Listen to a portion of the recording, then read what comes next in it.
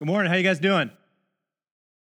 I've seen many men and women struggle with what I like to call the salvation roller coaster of uncertainty.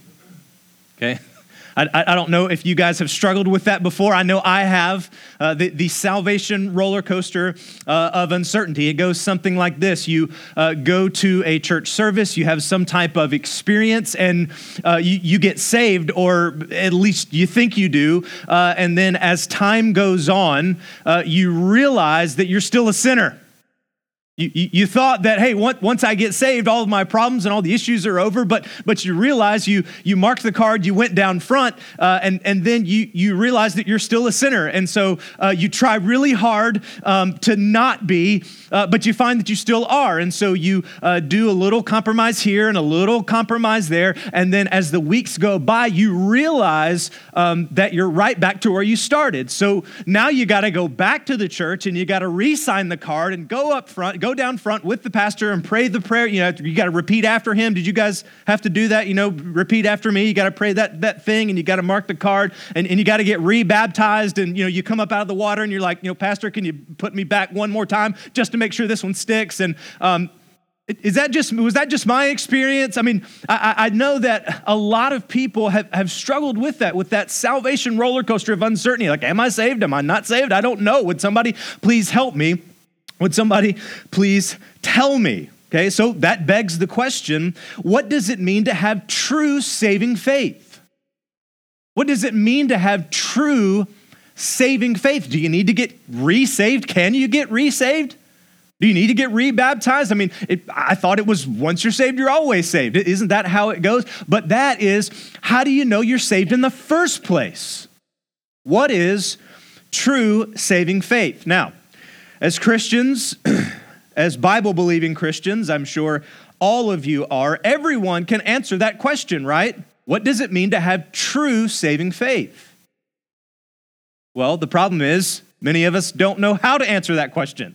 We would say, because, we all, have gone to church and have read the Bible, of course, from cover to cover, everyone in the room, I'm sure, you would say you're saved if you have faith, right? We believe you're saved by grace alone, through faith alone, in Christ alone. So, okay, fine. That's the answer, right? So to have true saving faith means that you have faith.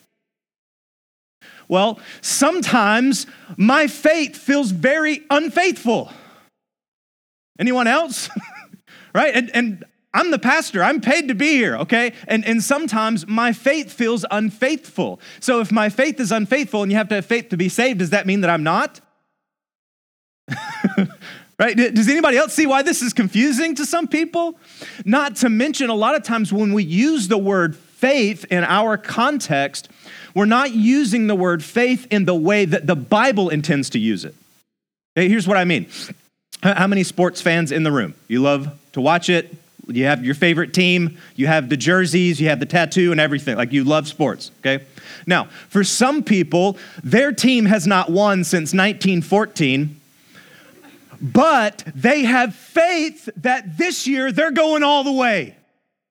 So sometimes in our modern context, we define faith as an irrational attachment to some type of certainty despite all evidence pointing in the opposite direction, right? You just have faith, we just have faith. But that is not the way the Bible defines faith, and so that makes it even more confusing. So I ask the question again, what does it mean to have true saving faith? How can you know that you are saved? 3 things. If you're taking notes, jot these down. Here is what you need for true saving faith. Number 1, knowledge. In order for us to have true saving faith, we need knowledge. What knowledge? Well, we need the knowledge of the person and work of Jesus Christ. That's where it begins. Paul says in Romans, how are they to be saved unless someone preaches or teaches, unless someone gives them the knowledge that they need? They need the information that Jesus Christ is fully God, fully man. He came here to this earth, born of a virgin. He lived a perfect life. He died on the cross in our place for our sins. And by believing on him, you can be saved. That's the knowledge. That knowledge is what you need. That's where it begins, okay? You need these three things in order to have true saving faith. Number one, knowledge. Number two, approval. Now, I ran into and often run into a lot of people that if you ask them, who is Jesus? Well, he is a first century Galilean carpenter who died on the cross for sins. Okay, fine. Do you believe that to be true? It's not just knowing the information, but you must approve of that information. You must say, yes, I believe. I am personally approving of this. I am mentally assenting to the truth that Jesus was a real man, that he was fully God, that he died on the cross in my place for my sins. So you need the knowledge, and you need to approve of that knowledge, okay? Thirdly, you need personal trust. That is the combination for true saving faith. You need the knowledge, the personal work of Jesus. You need to approve of that information. Thirdly, personal trust. Here's what I mean by personal trust. You believe not only that he died for sins, but you believe that he died for your sins. You don't just agree with the facts about the Bible, but you come into a personal relationship with Jesus Christ as a living person. Now, here's what one of my favorite theologians, Wayne Grudem, says. Saving faith, here's his definition, saving faith is trust in Jesus Christ as a living person for forgiveness of sins and for eternal life. So you get the information, you agree with the information, and then you personally trust on Jesus as your Savior, as a personal relationship with him, talking with him, communicating with him, loving him. Trusting that when I get to heaven's gates and they say, why should we let you in? I don't give my resume, I give his. That's what it means to be saved. That's what it means to have personal faith. Now, today in our text, we will see two curious and strange snapshots. Did anybody else find this text really curious? As Pete was reading it, you're going, what is happening? I mean, calls them disciples, but then they get saved and baptized and they're speaking in tongues. I mean, that's weird. And there's prophesying and then there's bloody naked guys running around. I mean, what is happening in this text? We see two very interesting snapshots. These guys are called disciples, but then Paul kind of starts to give some Q&A, and then it seems like they get saved, but they were called disciples, so were they saved? Did they have true saving faith? And then there's these 7 sons of Sceva. They invoke the name of Jesus. So do they have faith in the name of Jesus? Well, they have faith that it's powerful enough to cast out demons, but do they have true saving faith in the name of Jesus? Not to mention the speaking in tongues ordeal. Right? So, okay. So that's what we're going to work through today. I had a lot of questions this week. As I was reading this text, I'm just, okay, what's happening with this? I mean, ton of questions. So here's what we're going to do. I want to roll through it and explain quickly what's happening in the text. Then I want to try to answer some of your burning questions and some of the questions that I had, because I want to apply the text, but I fear if I don't answer the questions, I can't apply it because your brain is going to be working over here. Right? Does anybody else work that way? I know I do. When I'm sitting in the sermon or hearing a pastor preach, I've got all these questions about the text and he's trying to apply it. And I'm like, answer my questions, right? Okay, so that's what we're going to try to do today. Let's read it. We're going to read 1 through 7. Okay, I'm going to try to explain it. I'm going to answer a bunch of questions and then we're going to try to apply it. Is that okay? Can we do that? You guys with me this morning? Nod your heads. Very good. 1 through 7. And it happened that while Apollos was in Corinth, he passed through the inland country and came to Ephesus. There he found some disciples. Okay. And he said to them, did you receive the Holy Spirit when you believed? And they said, no, we have not even heard that there is a Holy Spirit. And he said, into what were you baptized? And they said, into John's baptism. And Paul said, John baptized with the baptism of repentance, telling the people to believe in the one who was to come after him, that is Jesus. On hearing this, they were baptized in the name of the Lord Jesus. And when Paul had laid his hands on them, the Holy Spirit came on them, and they began speaking in tongues and prophesying. There were about 12 men in all. Okay, now, we see that there are some disciples. Usually when that word is used, it's talking about believers, so he gets into a conversation with these guys. There's Paul in Ephesus. We know that Ephesus was a major city in Rome. Ephesus contained one of the seven wonders of the ancient world, which is the temple of Artemis, the temple of Diana. It was very much into magic and astrology, so on and so forth. So when Paul gets there, he runs into these disciples, sort of. And so he begins a conversation with them, and he ends up asking this question. It's a very curious question. Again, that's on my mind. Why does he ask this question? Why doesn't he ask another question? Have you ever asked somebody this question? You're hanging out, talking with them, and you go, hey, did you receive the Holy Spirit when you believed? I know I've never asked anyone that question, but Paul here asks these guys this question, okay? Now, why does he ask it? Well, what likely happened is that these guys looked religious, they sounded religious, everything seemed legit, but then somewhere along the way, something smelled a little fishy. Something seemed a little off, and so it drove him to ask a question about their faith and specifically about what they believed. Now, this happened to me not too long ago. I was doing some sermon prep at Chick-fil-A because I'm a Christian. And that's where they go. So I'm sitting there, not those pagan coffee houses. Who would do that? So I'm sitting there, and I've got my books all spread out and got my laptop open, and I had like commentaries, and I'm going back and forth, and I had the Bible and had, my earbuds in, so no one would talk to me. And so I'm sitting there, and a guy approaches me, and he begins to say how excited he said, "Are you reading the Bible?" I said, "Yes." And he goes, "Man, it's so exciting to see. I mean, it looks like you're really studying God's Word." And I said, "Yes, I am. I'm really studying God's Word." Told him, that I was preparing for a sermon, and he said, "Man, I really love God's Word." And we just began to talk. But somewhere along in the conversation, I started getting these red flags. And so I asked him, what church do you attend? And he said, well, I attend the Church of Latter-day Saints. And there it was. The guy was a Mormon who, if you don't know, they do not believe that Jesus Christ is fully God. So we don't believe in the same God. We have differing faiths.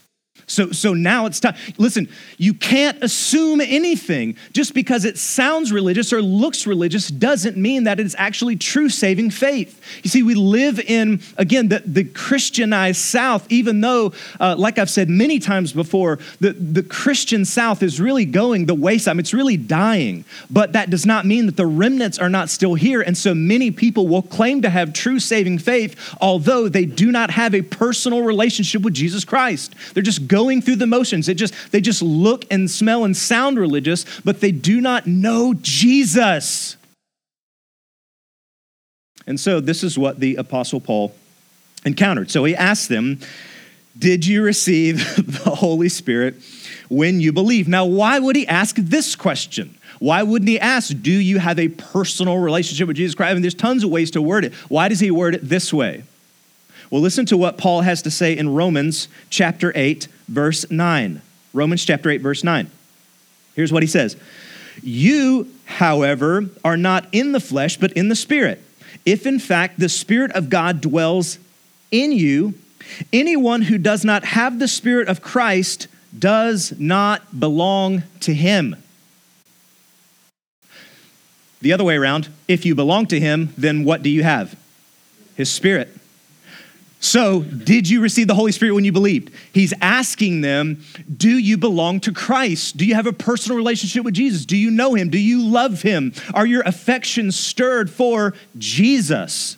Because if so, then you have his Spirit. So do you have his Spirit? That's what he's asking them. Now, that was a very interesting question, and their reply is just as interesting. No, we have not even heard that there is a Holy Spirit. Okay, so hey, just talking with you guys, they seem like disciples, they seem like Christians, and so he's hanging out talking with them, and all of a sudden, one of them starts to say something, the other one starts to do, wait a second, did you guys receive the Holy Spirit when you believed? And they go, no, we didn't even know there was a Holy Spirit. Now, literally translated here, the words are, we did not even hear whether the Holy Spirit was given. I think that's a better translation. If they were disciples of John the Baptist, they would have heard or known about the Holy Spirit, okay? So I think a better translation, or really what the intent here is that they did not know that the Holy Spirit was given. So, into what then were you baptized? He keeps asking questions. Did you receive the Holy Spirit when you believed? No, we didn't know that the Holy Spirit was given, or we didn't know that the Holy Spirit had come yet. We weren't aware of this. Okay, well then, into what were you baptized? Again, this line of questioning feels very strange, but not when you understand what's happening. The reason he asked that question is because he's asking, into whom were you baptized, or who is the object of your faith? In just a moment, it's going to say what? That they were then baptized into Jesus' name, declaring that Jesus is the object of our faith. So that's why he asked that question, okay? Then they believe. Paul begins to explain to them, John's baptism was a baptism of repentance, okay? And so you guys need to believe in what John was talking about. He was saying that somebody else is coming, okay? So then they get baptized. They pop up out of the water. They're speaking in tongues. All the Baptists are really uncomfortable. And so we see here true faith and true conversion, okay? Now, I still have 100 questions about this. I have 5 here I'm going to try to answer. Okay, number 1, when Paul shows up, were these guys saved? Okay, they're called disciples, but then here they get baptized in the name of Jesus. So when did they get saved? Were they saved when he showed up? Okay, again, I think we can emphatically say, no, they were not saved. They were called disciples, but it doesn't say whose disciples they were. Apparently, they were John's disciples, and so here's likely what happened. If you're familiar with the Gospels, we know that John the Baptist was sent to prepare the way. He was the guy going, hey, everybody, get ready. Get ready. The king is coming. He's coming. He's coming. And if you want to get ready for the king, you need to be in a heart and a state of repentance. So repent. And people were like, yeah, you're right. We should do that. And then he says, okay, well then show that you really are repentant and show that you really are getting ready for the coming of the king by coming down here and getting dunked in the water. That's John's baptism. That's why they say, into whom were you baptized? And they say John's baptism, because that was a baptism of repentance. So then these guys apparently were disciples of John. They get baptized in John's baptism. They go back to Ephesus and they're waiting on the king. They didn't know that he had come. They didn't know that when he came, he ushered in a whole new age, a whole new covenant to where the Holy Spirit would then not just be with God's people, but he would very much indwell God's people. They were unaware. They didn't have the full knowledge. Remember what you need for saving faith? Knowledge, approval, personal trust. They did not have the knowledge. They didn't know what they needed to know in order to be saved. So Paul explains it to them. John's baptism was a baptism of repentance. He was proclaiming the one who was to come. And guess what? He's come. And he's lived that perfect life. He's died that death. And by believing on him, you now can be saved. Okay? Here's my second question.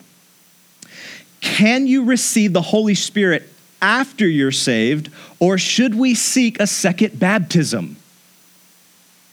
Okay. Can you receive the Holy Spirit after you're saved? Now, let's look at the text. Look at it again. Look at the question in verse 2. Did you receive the Holy Spirit when you believed? Okay, now, some have taken this verse or take this text and they will say that you can believe, and then at some point after you believe, you can then receive the Holy Spirit. And it usually shows evidence by speaking in tongues. So you can become a Christian, get saved, but you're kind of going through life waiting for the special revelation, waiting for the Holy Spirit to finally come upon you. And when he does, then you're going to show that evidence by speaking in tongues. Obviously here, that's what's happening in the text, right? Some would say that. Some would say, you can get saved and then receive the Holy Spirit later, or you can get saved and then there is what is called the second baptism. So you get a little bit of the Holy Spirit, and then later on, you get the second baptism of the Holy Spirit really comes on you, and then you speak in tongues. They would point to this text, okay? So I'll ask the question again. Can you receive the Holy Spirit after you are saved, or should we seek a second baptism? Here's my answer. No. Okay, no. And here is why. Again, I've already read Romans 8:9. that clearly says if you are Christ's, you have his Spirit, period. There is not a second occurrence. When you are saved, that is when the Holy Spirit comes to, and the fullness of the Holy Spirit comes to live inside of you, once and done. There's not a second baptism of the Spirit. There's not a second experience. Listen to 1 Corinthians 12:13. For in one Spirit we were all baptized into one body. Jews or Greeks, slaves or free, all were made to drink of the one Spirit. This here says that we are baptized in the Spirit when we become one with Christ's universal church or his body. Okay, so when do we become a part of Christ's universal church or his body? At our conversion. So we are converted, filled with the Holy Spirit. There's not a second baptism. In addition, Ephesians 4:5 says that there is one Lord, one faith, one baptism. Okay, so we shouldn't look at this text and say, well, we should pray for a second baptism of the Holy Spirit, or that we can receive the Holy Spirit sometime after our conversion. Okay. Number 3, what is speaking in tongues? Now, these guys come up out of the water. Now, listen, I've baptized a lot of people, okay? This has never happened to me. I'm not saying it won't ever, but this has never happened to me. These guys come up out of the water. Paul has his hands laid on them, and they start speaking in tongues, okay? I want to answer this in 2 ways. What is speaking in tongues? It is when you are empowered by the Holy Spirit to speak a known language previously unknown to you. We saw this in Acts when the day of Pentecost came. They were speaking in known languages because the people in the audience were going, hey, I'm from this place, and that guy's speaking my language. But the disciples didn't know that language. So it was a language known to man, but previously unknown by the speaker. They heard them in their language. Okay, that's one definition of speaking in tongues. Here is another. It is speaking in tongues is also when you're empowered by the Spirit to pray in words or syllables unknown to people, meaning it is an unintelligible language. You can't understand it. It is a different language than any human anywhere knows. Okay? Now, should we or should I speak in tongues? This is fun. This is fun for me. I'm having a great time. How about you guys? Okay, now, before all of my Baptist friends get really uncomfortable, let's ask this question. Should we or should I speak in tongues? Is this a gift relevant today? I mean, this is a huge debate, guys. I'm trying to answer these questions very quickly so we can get to the application. But again, I'm afraid if I don't, then once we get to the application, you'll be thinking about, should I speak in tongues? Do we speak in tongues? So, is this gift relevant today? This debate has been raging on since the first century. What's the deal with speaking in tongues? Was it just for Bible times, or is speaking in tongues for today? Should I speak in tongues? What do I do if somebody starts speaking in tongues? What happens? What's going on with it? Okay, here is our stance at Gospel Community Church. We believe that the gift of tongues is a gift given by the Holy Spirit, and it is for today. There is a camp called cessationist or cessationism, which believes that the gifts, these type of miraculous style gifts, ceased. That's why they're called cessationists. They believe that they ceased and they are not for today. We are in the other camp called continuationists, believing that the miraculous gifts, such as interpretation of tongues, speaking in tongues, healing, all of those miraculous gifts are still for today. So, should we speak in tongues? Should I speak in tongues? Here's my answer. If the Spirit has given you that gift, then yes. If he has not, then no. The Apostle Paul says, do we all have the gift of healing? Do we all speak in tongues? Right? He asks that rhetorically because the answer is no. Not everybody has the same gifts. So some are gifted with that gift, and they should do so. As a matter of fact, we have members of this church that are gifted with that gift, and they do that. All gifts are given for the building up of the body of Christ, and if someone has that gift, they should use it. Now, there's another very interesting question. If you believe in speaking in tongues and that it is a spiritual gift and it's for today, then why don't we do it in our church services like other churches? I told you it was going to be fun, okay? So, yes, we believe in the gift of speaking in tongues, yes, we believe it is for today, but let me read this section of scripture to you. 1 Corinthians 14 through 19. Okay? For if I pray in a tongue, it's the Apostle Paul speaking, if I pray in a tongue, my spirit prays, but my mind is unfruitful. What am I to do? I will pray with my spirit, but I will pray with my mind also. I will sing praise with my spirit, but I will sing with my mind also. Verse 16. Otherwise, if you give thanks with your spirit, how can anyone of the position of the outsider say amen to your thanksgiving when he does not know what you are saying? For you may be giving thanks well enough, but other persons are not being built up. I thank God that I speak in tongues more than all of you. Nevertheless, in church, I would rather speak 5 words with my mind in order to instruct others than 10,000 words in a tongue. Okay, here's our position. We believe speaking in tongues is a gift given by the Holy Spirit. We believe that it is for today. We believe that that gift is given for the building up of the body of Christ for the church. Here, what the Apostle Paul seems to be saying is that you need to consider who you are, where you are, what's going on. And we believe that it would not be beneficial for our church because it would offend, or the person what's here is called the outsider would have no idea what's going on. Therefore, it's not fulfilling its purpose, which is to build up the church. Does that make sense? Okay. So if you have that gift, what do you do? Well, here at this church, if you have that gift, talk with your community group leader, let them pastor you, let them shepherd you and help you build up that gift and use that gift in that context, not on the Sunday morning context, but in the community group context. That's how we deal with that. Now, there's prophecy in here as well. It says they spoke in tongues and they prophesied. We're going to talk about prophecy later. I just want to tackle speaking in tongues because that's the one everybody freaks out about, okay? So that is our position. Listen, if you want to know more about that, if you have more questions, on a communication card in the back, write down your email address and then just write Holy Spirit, because our church has a big, long position paper on what we believe about the Holy Spirit, about the gifts, about speaking in tongues, all that kind of stuff. I will email that to you. You can read it whenever you want, okay? Now, all of your questions have been answered, I hope. Again, a very strange text. They're called disciple. All this happens, right? They come out of the water, they're speaking in tongues. What does it all mean? Well, they looked and sounded religious, but they did not have true saving faith. My question to you this morning, ask yourself these questions. Ask yourself these questions right now. Do I love Jesus?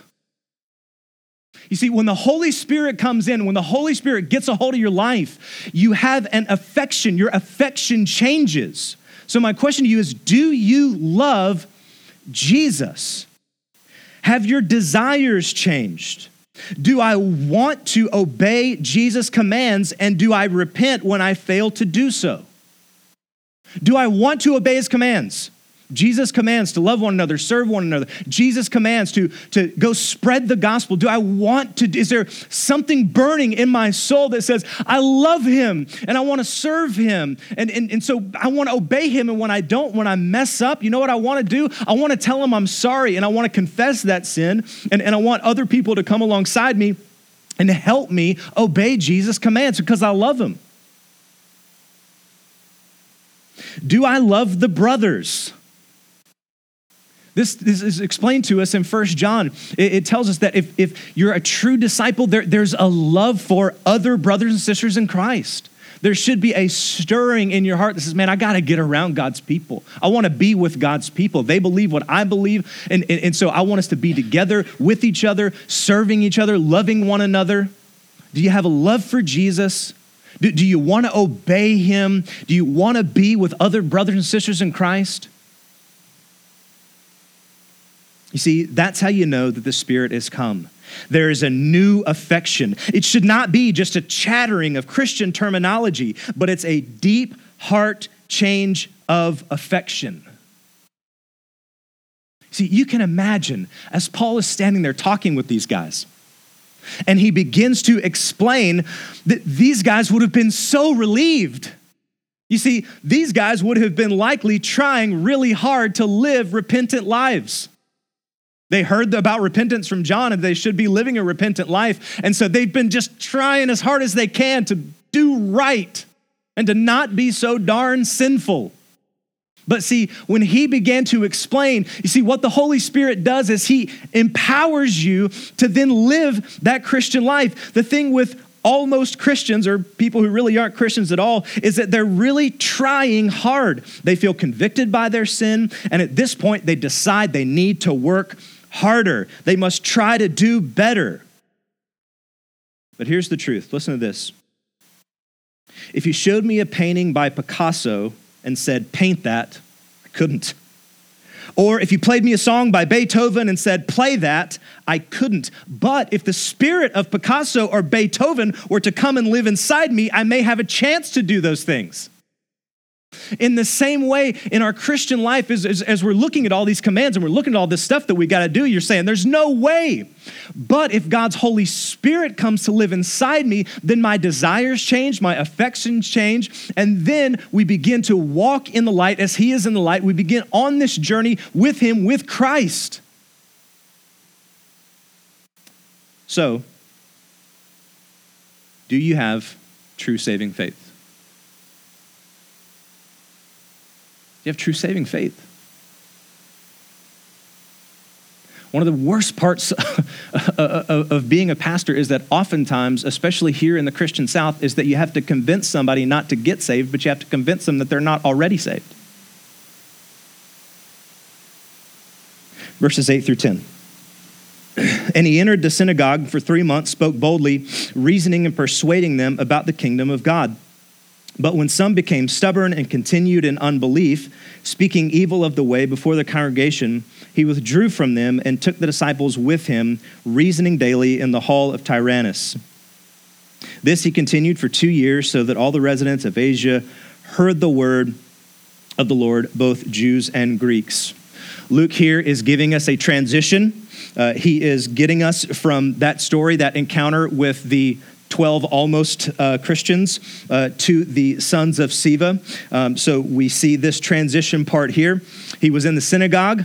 What's he going to do in the synagogue? We know he's going to preach. What's going to happen? Well, some people are going to get saved, and then some people are not. They're going to get angry, and then he withdrew from them. We saw this exact same thing in chapter 18, where he goes to the house of Titius Justus. He goes to the synagogue, preaches, some people get angry, he leaves, right?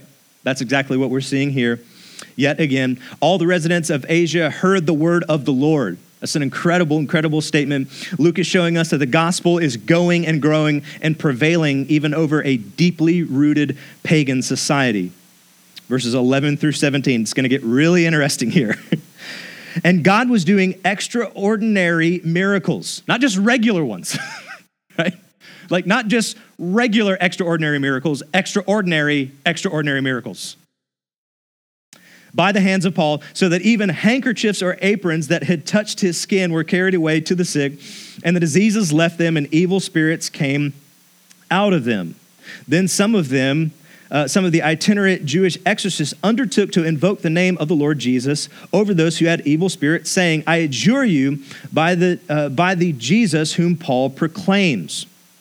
7 sons of the Jewish high priest named Sceva were doing this. But the evil spirit answered them, Jesus I know, and Paul I recognize, but who are you? And the man in whom the evil spirit leaped on them, mastered them all, and overpowered them so that they fled out of the house naked and wounded. And this became known to all the residents of Ephesus, both Jews and Greeks, and fear fell upon them all, and the name of the Lord Jesus was extolled. God was doing extraordinary miracles. I love it that Luke makes it a point to say God was doing the miracles so that we don't believe that, the Apostle Paul is a superhero. You have to know at this time, what is Paul doing? Well, he's tent making.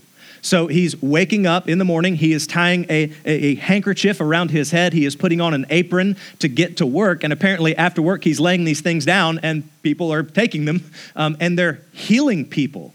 So much so that the sick are no longer sick, and so that people who had evil spirits are getting them cast out. Again, Luke is telling us this because he's getting us to the 7 sons of Sceva. So he's explaining to us why he's going to tell this story. So the handkerchiefs or the aprons were casting out demons. Some guys start going, hey, we want to do that too.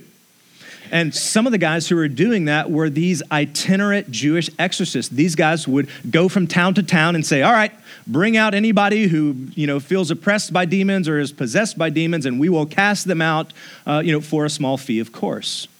So what they would do is they would try to find whatever works, right? Whatever works, we'll use that. And apparently the name of Jesus was working. So they undertook to invoke the name of Jesus. Here's what's happening. Basically, they just wanted to add a little Jesus onto what they were already doing. They did like many Americans do. Full surrender? Nope.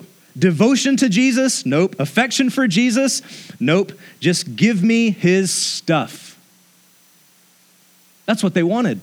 They didn't want a personal relationship with Jesus. They want to be devoted to Jesus. Their heart's affections weren't stirred to obey him and to be with his people. They just saw the power that had, and they just wanted Jesus stuff. They didn't want Jesus.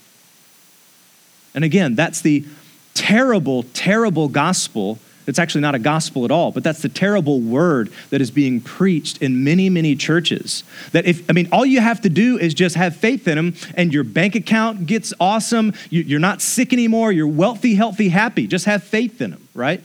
And so again, you enter into this relationship to where you don't even really want Jesus. You just want his stuff. And so that's exactly what these guys were doing. Now, what happens to the 7 sons of Sceva?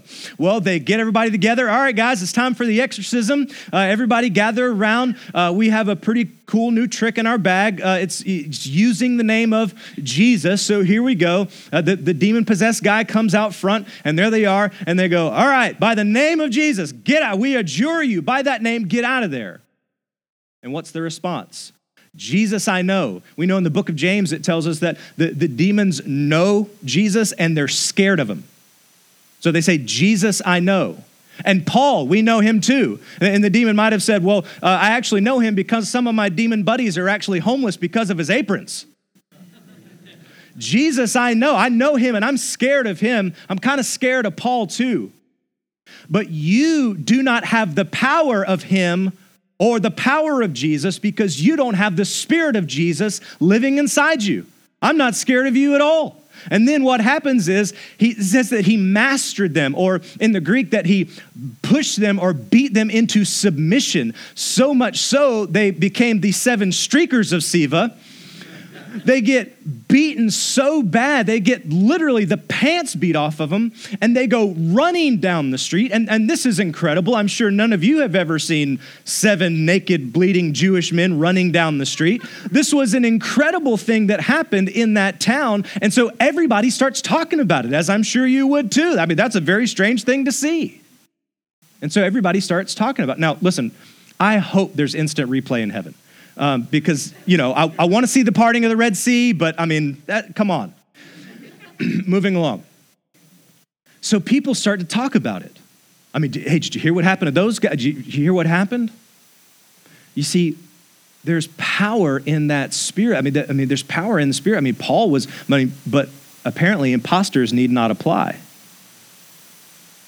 And so what happened was very interesting. Although this seems comical, and it sort of is, it says that they were fearful. The whole town, the whole place were filled with fear at the power of the name and the Spirit of Jesus.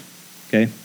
So this is absolutely incredible. It says fear fell upon them all. Listen to 18 through 20. Also, many of those who were now believers, okay, these are believers, came confessing and divulging their practices. And a number of those who had practiced the magic arts brought their books together and burned them in the sight of all. And they counted the value of them and found it to be 50,000 pieces of silver. So that the word of the Lord continued to increase and prevail mightily.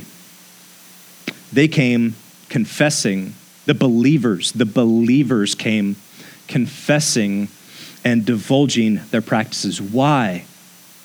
Because they had true saving faith. their affections changed. You see, when we don't have true saving faith, our affections are for ourselves, and what we want to do is hide.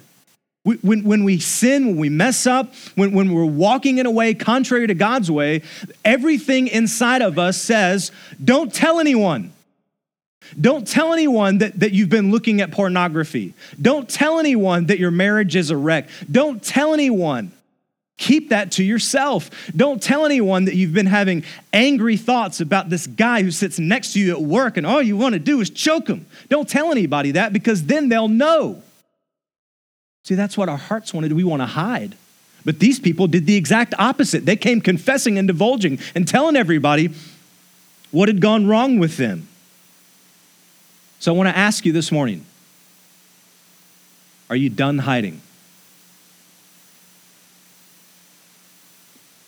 Are you done hiding? Is the weight so much that you're just tired of carrying it? God's word says this, that if the Son sets you free, you'll be free indeed. And so this week, if you're here and you know, you're saying, that's me. I've been hiding this sin. I've been hiding this. These people came confessing and repenting. Do that today. Do that. Let your affections for Christ outweigh your affections for yourself and for your reputation. And just come confessing and repenting and letting that burden go. It's too heavy to carry. Stop carrying it. Just confess it and repent. In addition, what else did they do? They brought their books together and they burned them. Their hearts desired allegiance to Jesus more than their idols.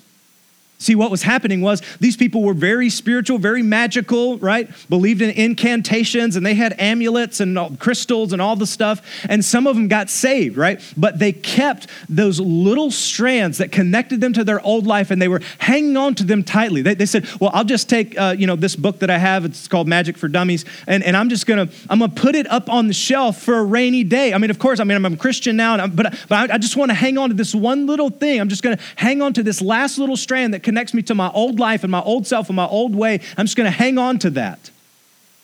I'm just going to keep this one little idol in my pocket, and it's not that big. I'm not as bad as I used to be. I'm just hanging on to this one little thing. But these people came confessing, divulging their practices, and they took every last vestige of their old life and they burned it. Many of you today have walked in holding on to those last little strands connected to your old way of life. Hanging on to the past, hanging on to past sins and coveting them, holding them close to your heart, loving them and saying, I just don't want to let this go. I don't want to let this relationship go. I don't want to let this addiction go. I don't want to let, I just want to hang on to it. I just want to keep it in my back pocket. Don't get me wrong, I love Jesus, I love his church, but I'm just not willing to let this one thing go. If I could just hang on, and you end up making that bargain with God and I'm just hanging on this one thing, and you justify it in your mind, just so you can hang on to it for just one more day.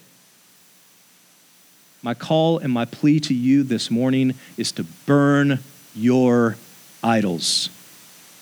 Burn it. Let it go. Confess, repent of it, and be done with it today. Here's the beautiful news.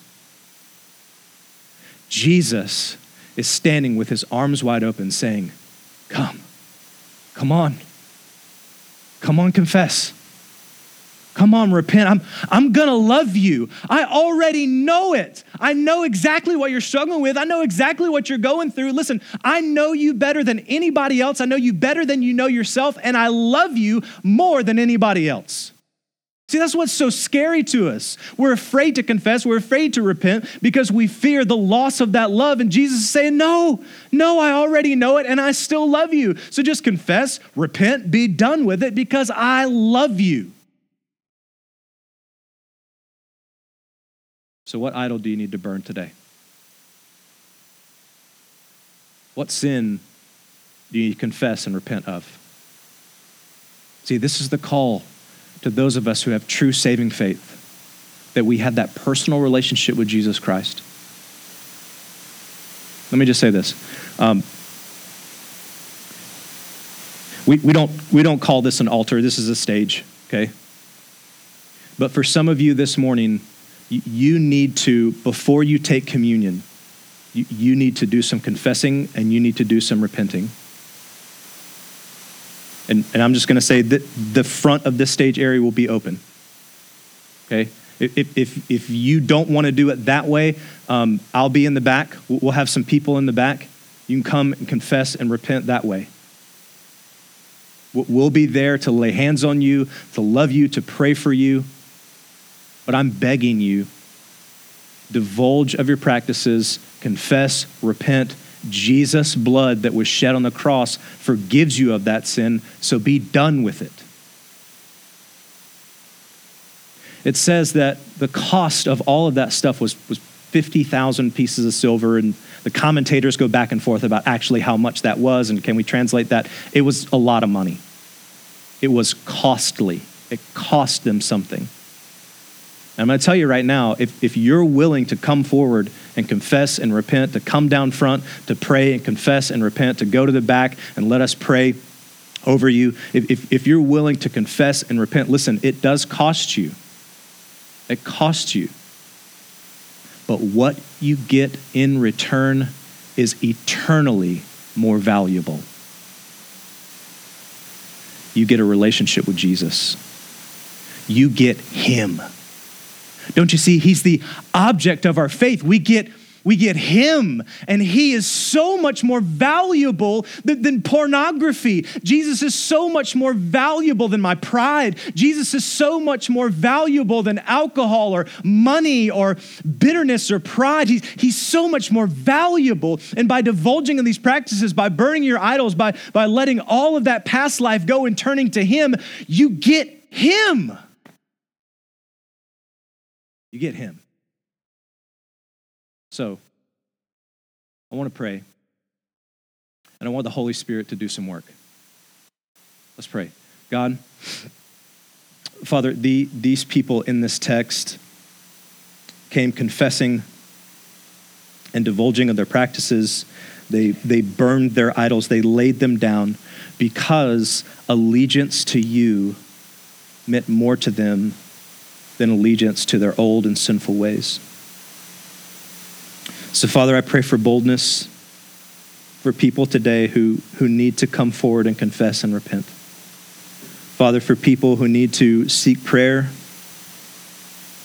Father, I pray that all of us would do exactly as your word says, that we would examine our heart before we come and take communion, that we would lay idols down. Father, I pray that this stage, that this room would be littered with broken and destroyed idols this morning, God. That all of the things that are fighting for your attention and fighting for your affection would be laid to waste.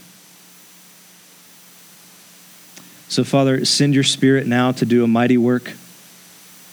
God, you worked in the hearts of these people in this text. You gave them a greater affection. And so, Father, I pray now for a greater affection in the hearts of these people, an affection that would allow them to confess, repent, and be done. Father, I pray that your Spirit now would begin to set people free. Father, those who have come in this morning in bondage to their idols and bondage to the sinful things which they constantly turn to, I pray that your Spirit would work now. I pray that he would change hearts. I've been praying this all week, God, that you would change hearts this morning, and so I'm asking you to do it now. We believe in the power of the name of Jesus, and we're praying that in that powerful name. Amen.